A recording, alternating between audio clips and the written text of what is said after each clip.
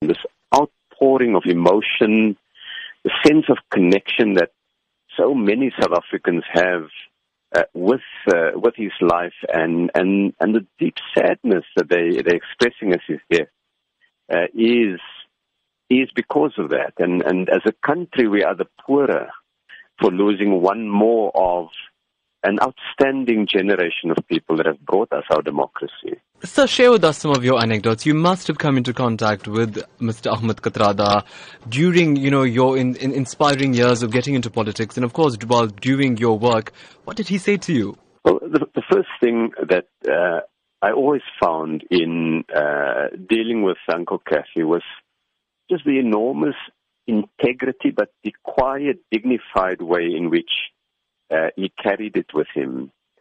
In all my years in both the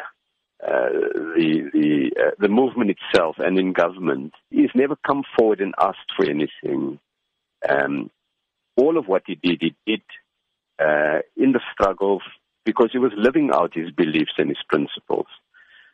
He was an old man already, and we would meet in marches for various causes of activism, and he would march along, and whether it is on a matter of international solidarity or on local issues, and that was quite outstanding. I remember a number of years ago working with him on issues around just what the democracy means, how the Constitution should be used to further the objective of development. And what Uncle Kathy shared with me and with other colleagues is this fierce sense that what we fought for must benefit poor South Africans, that the life we're building mustn't be for our benefit as representatives in government or in the ruling party. It must be for everybody. He was always advising and talking about best practice, even to his last days, where he was critical of the ANC, the very movement he so proudly served. How do you think the lessons that he shared to everybody should be taken forward now from an action point of view? I think for me it's that integrity and courage matters, that if you really love your movement and the history of liberation, we have to stand up for what's right.